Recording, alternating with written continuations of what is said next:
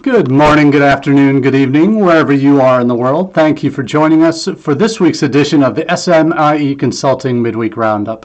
It's June 15th, 2022, and this week we're going to be answering the following three questions we've been hearing from international educators over the last few days. First up, how can you get your international education plans heard on campus? Second, is it possible to flip the international admissions process? And finally, what's happening north of the border with international students in Canada? We'll answer these three questions and more today on the SMIE Consulting Midweek Roundup. And for those of you that are new to the Roundup, what we do each week here on Wednesdays at 1 p.m. Eastern Time is we go in depth into three news stories or themes we've seen in news stories the last week and give our takes on how these news stories can and should be interpreted as it relates to international education efforts on your campus.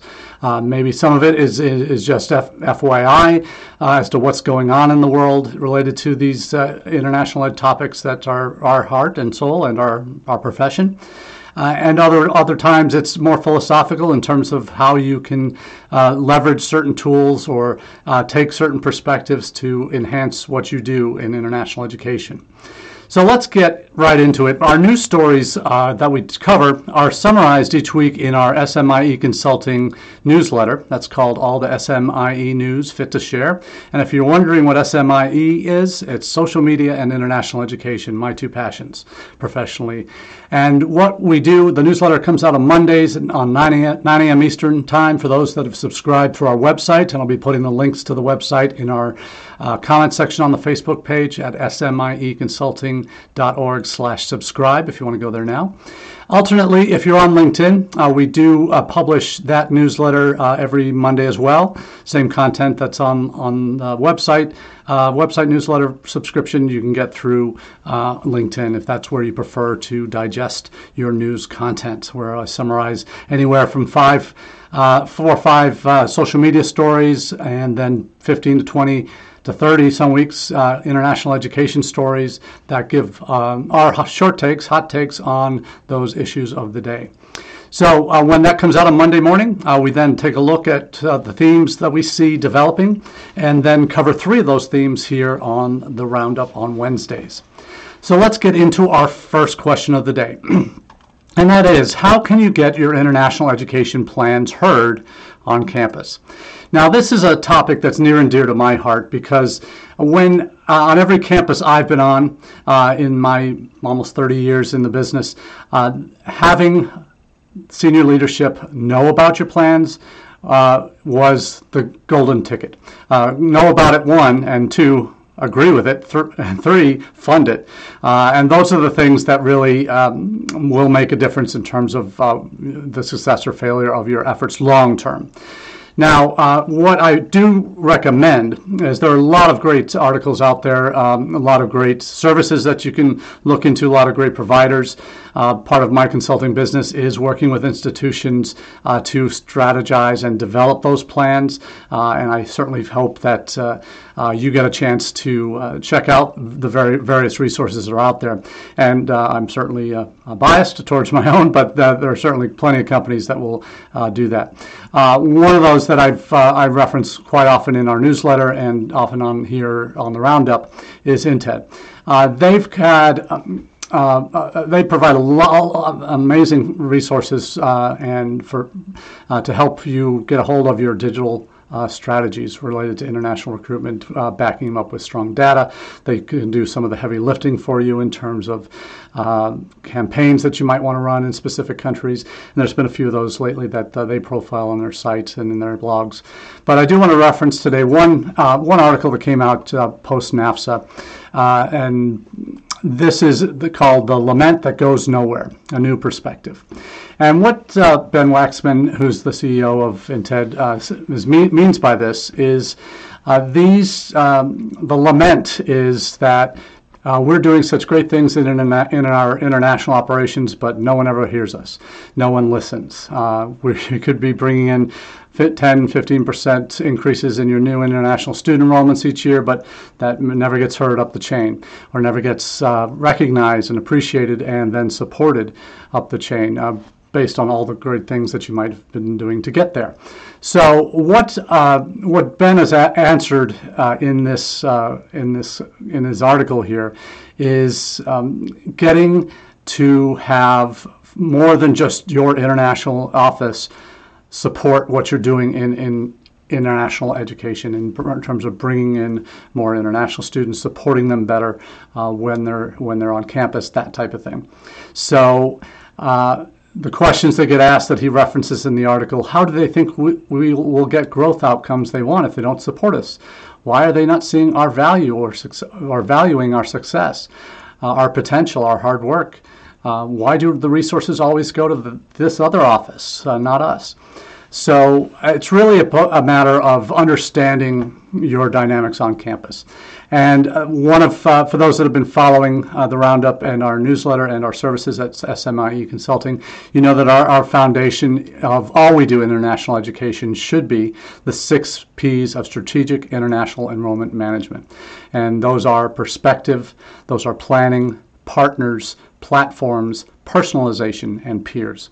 All of those are if you have these 6 as your guiding principles moving forward, you're going to attach relevance to what Ben is talking about here in his article, but also you're going to see the value of adapting these principles to everything you do in terms of who you work with, in terms of where you spend your time, what platforms you use, who are your partners that help you leverage not only your goals, not only outside the university but on college campus, but also those that are directly involved with the current student life cycle. Because the reality is, you're may be responsible for just that front end of admissions and recruitment and enrollment. Another office might have orientation, another office might have handle student services, and then there's career services and alumni at the end. But really, that whole life cycle for international students, from initial prospect to successful alum, that is your purview. You're the office that probably has the most input in terms of what that looks like. But you're not the only office that can or should be responsible for that entire life cycle. No one office should. Because frankly, it does take a village to graduate an international student, enroll, serve, and graduate successfully international students. And the needs are different for international students on a lot of different levels. Some are the same, but most are very different. So it's up to your office and in terms of rallying your support on campus, rallying champions in other departments that know and appreciate what you do, and that can also advocate for you when the time comes. But also the key is developing, you can't operate in a vacuum. You have to operate in reality, and the reality is offices are competing for resources on campus. You have to show value, and you have to have people who can help you show value and help support the projects that you're working on. And the more you couch what you do in the language of, we're responsible for the entire life cycle of international students. Our role in our international office may be just parts 2, 3, and 4, or it might be 1 through 2. Maybe it's all 6 or 7 parts of that journey that international students are on. But you can't, you don't operate. You can be very successful in what you do, but if the rest of the campus isn't supporting students at the same level that you are, then there are going to be problems potentially down the line. So Ben makes the great article, great commentary in terms of what is important. That is, you can't just go, woe is me all the time. You need to be proactive. You need to be managing up, and that's a word that I've used for the last 5 or 6 years in what I do whenever I've talked to folks on campus. Is how are you managing your relationship, not only with your staff, but with your superiors, your direct supervisors, and depending on how far away you are from the president's ear, how are those people up the chain supporting you or not? How are you managing that relationship? So keeping them in the loop on some bigger picture things that might be impacting what you do, or we need to be aware of this, or we need to have our government relations folks advocate for this change. How active are you or those in your office who can, or your supervisor who might be your direct champion, making those efforts known. So what data are you using? How are you presenting that? What thought leadership have you demonstrated on campus, but in your field as well? and the relationships. I talked about the partners earlier. What relationships with internal or external influencers have you built? These are the institutional partnerships. You might have relationships with agents, Education USA, other service providers that help you get where you need to be institutionally as in terms of enrollment. So there's some great data in here, or not data, but great thought-provoking, motivational choices that you can make to take that next step and to make sure that you're not just crying in the wilderness. You actually have a plan for not just enrolling those students, but how to manage your getting what you need in your office to do your jobs better. And help the campus grow stronger as a result of your work and the work that you're trying to do to grow the success rate of international students on campus. And ultimately, that's what we should all be concerned with. How do we make, and this goes for international students, it goes for first-generation students, it goes for students of color that might be on campus, all of the different areas of your campus that have special attention paid to them. Each of those sets of student groups may have very different needs, and there has to be plans campus-wide to accommodate those needs and to serve them best. It's not a one-size-fits-all approach. That cannot work in this day and age. So it's important that you articulate what those needs are, that you say, here's what we need to be doing in housing, in food service, in orientation, in academic advising, in career services in terms of internships and job placements and that type of thing, as well as alumni. Getting your entire campus team together, pulling in the same direction for your students. And every group of students will have their individual needs. And that's not your responsibility for those others. It's your responsibility for your core group. And that's really what Ben's after here, is you have to fight that fight. You can't, and best part is you shouldn't do it alone. Because if it is, you're not going to be nearly as successful as one who does that and has a team of supporters, a team of champions behind them to make that argument collectively, and having the right data, and showing your leadership, and showing your network that can help support you in getting where you and the campus need to be regarding international student recruitment. So that's a fantastic way to start this conversation in terms of how you can get your international education plans heard on campus. It's getting those champions to help you support managing up. It's keeping people in the loop as plans change, as events of the world impact what you do, and making sure the right people at your university are able to act quickly on your behalf, on your international students' behalf, to make sure that their interests are protected. So that's really a fantastic start on getting your international ed plans heard on campus, is making sure that you're not alone, making sure you know what you're talking about and can back it up with data, and that you're managing up throughout that process. So those are some of the three keys that Ben talks about, and I certainly agree with, in terms of making sure that it's not just you operating in that vacuum. So let's move on to question 2. Now, the question itself might seem a little bit strange, but is it possible to flip the international admissions process? And what we're talking about here is really how our admissions processes are set up in the United States. And I've made this comment several times in presentations I've done over the years, that right now in the U.S., our admissions processes are far too complicated in the large. Not every institution is this way, but because we are a nation of individuals and value independence and individuality, this approach does not always appear favorably to international students when they're trying to figure out where to apply, what schools require what tests, what are the deadlines, and all these extra requirements that might be needed for an application, like an essay or a teacher recommendation, where most parts of the world, they don't know what teacher recommendations are, and if they have to write one, they don't know how to write one. So there's a lot of complications that go into this mix. But the question of, is it possible to flip the admissions process, is coming out of an article that I saw this past week in Inside Higher Ed, calling for a radical change for admissions. And what the system, what they're talking about here, is not for the elite universities around the country that are very selective and accept less than 5 or 6% of their applicants each year. We're talking here about the greater majority of institutions that are selective to less selective, or open admissions, really. And this is a new way for colleges to admit students. That is, it's a company called Concourse that's been using their system to admit international students to American and international universities for the last couple of years. And the model is fairly different.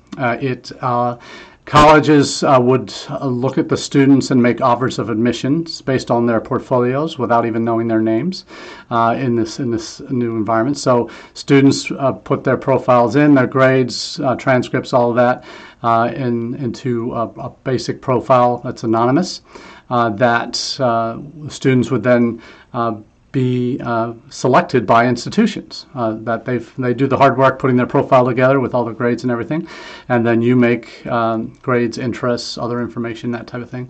And the goal would be to have offers of admission come directly from institutions who go in and self-select students that they think meet their needs and would be good fits for them. So in effect, you're applying to that student to get their interest, to get their enrollment.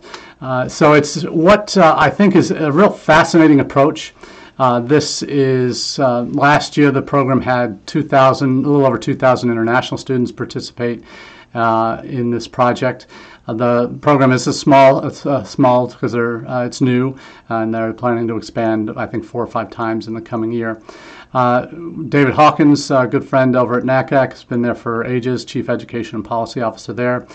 He says he sees this approach as an innovative, possibly disruptive approach to connecting students and with colleges and vice versa.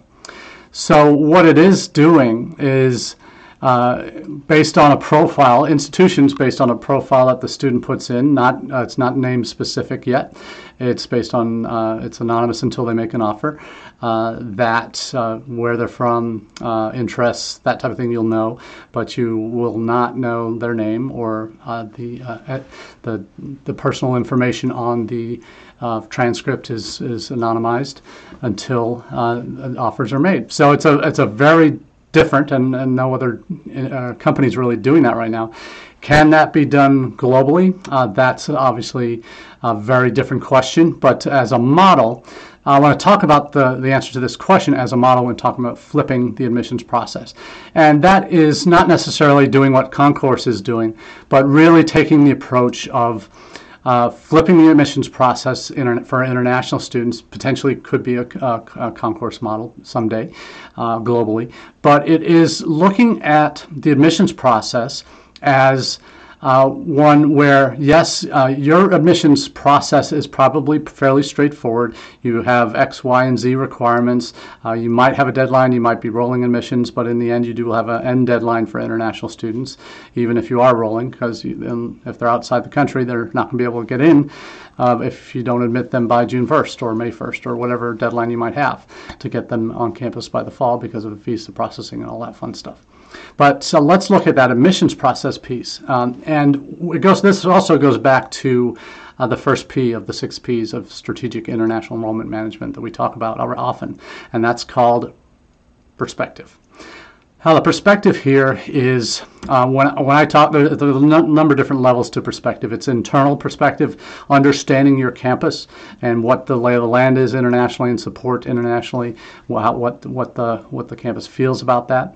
But the reality is perspective that institutions need to have and international admissions offices need to have as they're approaching students abroad is recognizing that they are potentially looking at not just you and your major competitor in the United States, which may be very different internationally than it is domestically in terms of other U.S. institutions you might be competing for the same students. You're competing against other countries' universities for the interest and attention of that student. And you're competing against them because we in the United States have often felt, because of our reputation as the #1 destination for international students, that we don't have to work very hard for these international students, that they should just come to us and enroll and be happy that they're here, and they'll have the best experience anyway. So the reality is other institutions in other countries have international ed strategies that have well-funded outreach campaigns, have much more simplified admissions processes. And that's the piece here that I want to focus on than we do here in the United States. Unless you're an open enrollment college, community college, or university, you have admissions requirements. Maybe as simple as an application transcript and an English proficiency test. That's probably the simplest, an application fee maybe. Most people have application fees. Maybe you can waive them, maybe you can't. But those 3 or 4 things are the minimums that you need to make a decision. Others might have essays, might have SAT, ACT requirements still, even in this day and age post-pandemic. May have recommendation letters, activity lists, auditions, and all these other things. And there's still a place for that in some selective programs that have limited capacity, and in the arts, certainly makes sense to have some way of evaluating students in that regard. But when you talk about the majority of students that are coming to our country, that might also be looking at Canada, might be looking at the UK, might be looking at Australia, they have a much more streamlined admissions process in almost all cases.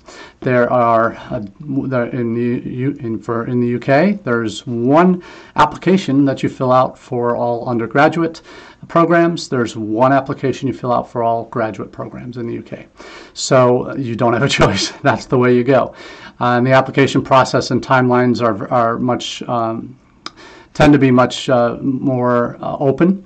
With the exception of the UK, they have early deadlines in maybe December, January, for where evaluations are made on predicted grades for domestic students that are continuing on based on their AS levels and A levels, predicted marks. And then they have what's called clearing in the summer, which is literally a month or 2 before classes start, where if you didn't get in your first choice, based on openings that may have opened up at that institution that you were looking for, that you didn't get initially into a program you wanted, you may be able to switch your choice and clear your way into the program that you want. So that process can also allow for a greater flexibility for students to find you. But in the United States, we don't have that process. We make it more complicated than any other place in the world to be admitted to our institutions in the lion's share of cases. And it's more complicated because of the extra requirements we have. And when I say the answer to this question, is it possible to flip the international admissions process? Perhaps not to the extent universally as Concourse is trying to do with their model, where you pick the students based on their profile, not on their names. And that is how you admit them. Some colleges might say, how do we do that? And not really be able to wrap their heads around that. But what I'm saying is a simpler process is to realize that you need to recruit. It sounds kind of inane to say you need to recruit these students. Well, of course, that's where an international recruitment office or an international admissions and recruitment office. That's in my title. I'm an international recruitment officer. But the reality is, you are to recruit them, but the way your process is set up is very much you're the final arbiter in that process. That you don't really give the student a chance to be selected. That they show interest in you by applying, obviously, and you spend your time trying to convince them once they've applied that you by responding quickly and making decisions quickly on their applications, by taking advantage of what interests that they have that you can leverage and talk about how they will be happy on your campus because we have X and Y to help you support your efforts to do Z. So these are the things that matter in terms of what you do now, but think about it in terms of flipping it, that you need to be more on the front foot here, that you can simplify your admissions process, You can get rid of the test scores, SAT and ACT test scores. You can look at your English proficiency standards in terms of exemptions for students from countries that have English as their language of instruction and as a national language, other education systems that are taught in English or that are international in nature, that you could give exemptions to students enrolled in those rather than still requiring a TOEFL IELTS. You can not have a essay or teacher recommendation requirement. You can make the process very simple and, in effect, go after students that you, in a way that perhaps you haven't done before, where you do have information from a college fair that you meet a student at, or virtually or in person, or if you receive a letter or an email from a student that details all their interests, and you can particularly target that student in response and say, we want you to apply because your profile looks fantastic, you're the kind of student we want on campus, all of those things. So while the concourse model is attractive, it's not universally available. It's something that maybe versions of it may evolve over time, but right now there are numbers of providers out there that have college search profiles that students look at your information and then decide whether they want to request more information. That's the standard way of getting information from universities, or them students finding out information about universities. But is there a way that universities can be going after students more directly, when you can look at a profile of a student, maybe you can search from where they are in the world, and then you can look at interests, look at academics, and then tailor a response to them in an offer that you make, an admissions offer that you make that would be attractive to them and that's tailored to them and is personalized to them, so that they can see, oh my goodness, this school really cares about me, or yes, they're going to be a really good match because they have X, Y, and Z, and that's what I want. So yes, it's possible to flip the admissions process, and if you think about it in the terms of shifting your perspective on who you're competing against, not just other U.S. institutions, but competitors around the world that have much simpler admissions process, what's your competitive advantage going to be? Thinking about that and how you talk to prospective students and the admissions process is going to give you that edge. So, last question of the day. What's happening north of the border when it comes to international students in Canada? There have been a couple of stories in the past week that have been particularly troubling, and those have to do with one is one we've covered here on the Roundup in the past, and that is some of the vocational colleges in Quebec province that are under the M-Star, I think. What are they called? The M colleges were required to close a few months ago because they basically had used attracted students that for tuition fees from overseas, primarily from India, and then had to poor management at those colleges forced shutdowns because they had overpaid for the students that had enrolled, and whatever the case may be. That in Quebec it's gotten so bad that it's now an integrity issue, that they are addressing gaps that's been brought to light by certain unsubsidized private colleges. And here we're talking about those that are opening really to provide a pipeline for international students to come, short-term vocational programs, and then work after graduation and become citizens or residents for eventual residents after they have their work permits. Colleges will claim ignorance and that they've done nothing wrong, but that these colleges play an important role in the province and the country as a whole in terms of bringing in these students. We see that these colleges that might have been performing well are now, what's happening in Quebec province is the entire province is removing these unsubsidized private colleges, vocational colleges, removing their ability to enroll international students as a result of the poor management of those colleges that were forced to close.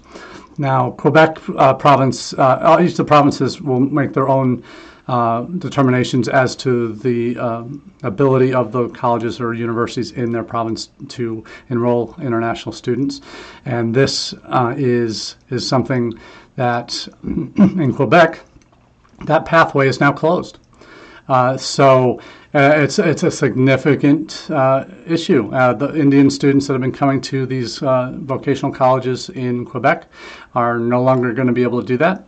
The agreement the province made was actually had to get Ottawa's blessing, the federal government's blessing, to address the gaps in what they call the murky private college sector, and that has led to obviously those colleges that were on the up and had been doing things well, that are on subsidized privates, they're now suffering as a result of the poor performance of some of the less than honest colleges that have been forced to close and have been continued to drag the sector down that way.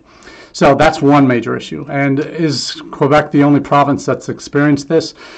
Not at all. You can see similar issues in Ontario, where they have even more of these private unsubsidized colleges, particularly bringing in hundreds of thousands of Indian students to these vocational programs. A lot of them have had problems during the pandemic. A lot of them have had significant financial challenges because of students not being able to get visas or study permits, as they say in Canada, to get in.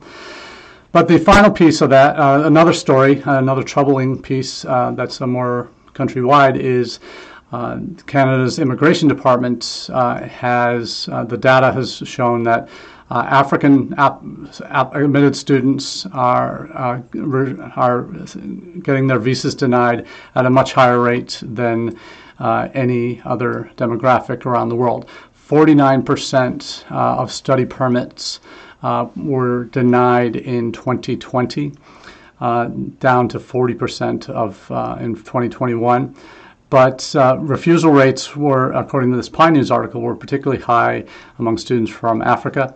And that's even despite the government's Francophone immigration targets, that students from French-speaking African countries do play an important role in France, or in coming to Canadian provinces, particularly in Quebec. That the Francophone African refusal rate was 73%, and the rest of Africa was 75%. That's compared to the overall 49% in 2020 and 2021 numbers of 40%. So significantly higher. So that is a real concern for Canadian universities that are trying to improve their international profile by bringing in more of these African students. They're getting denied at a much higher rate. And I know in the U.S. We probably have similar concerns, though we don't have the data to really back that up. We hear what happens in certain key markets in Nigeria, Ghana, what have you, that the visa rate denial rates are higher. The State Department never puts a total visa, a country-by-country student visa denial rate information out there. You got to do a lot of digging to try and piece that together. But that's particularly a concern for the universities in Canada who are trying to go that extra mile or two to internationalize, and facing these real challenges in Africa about getting students admitted and doing all the hard work to get them interested and convince them that they want to be on their campus.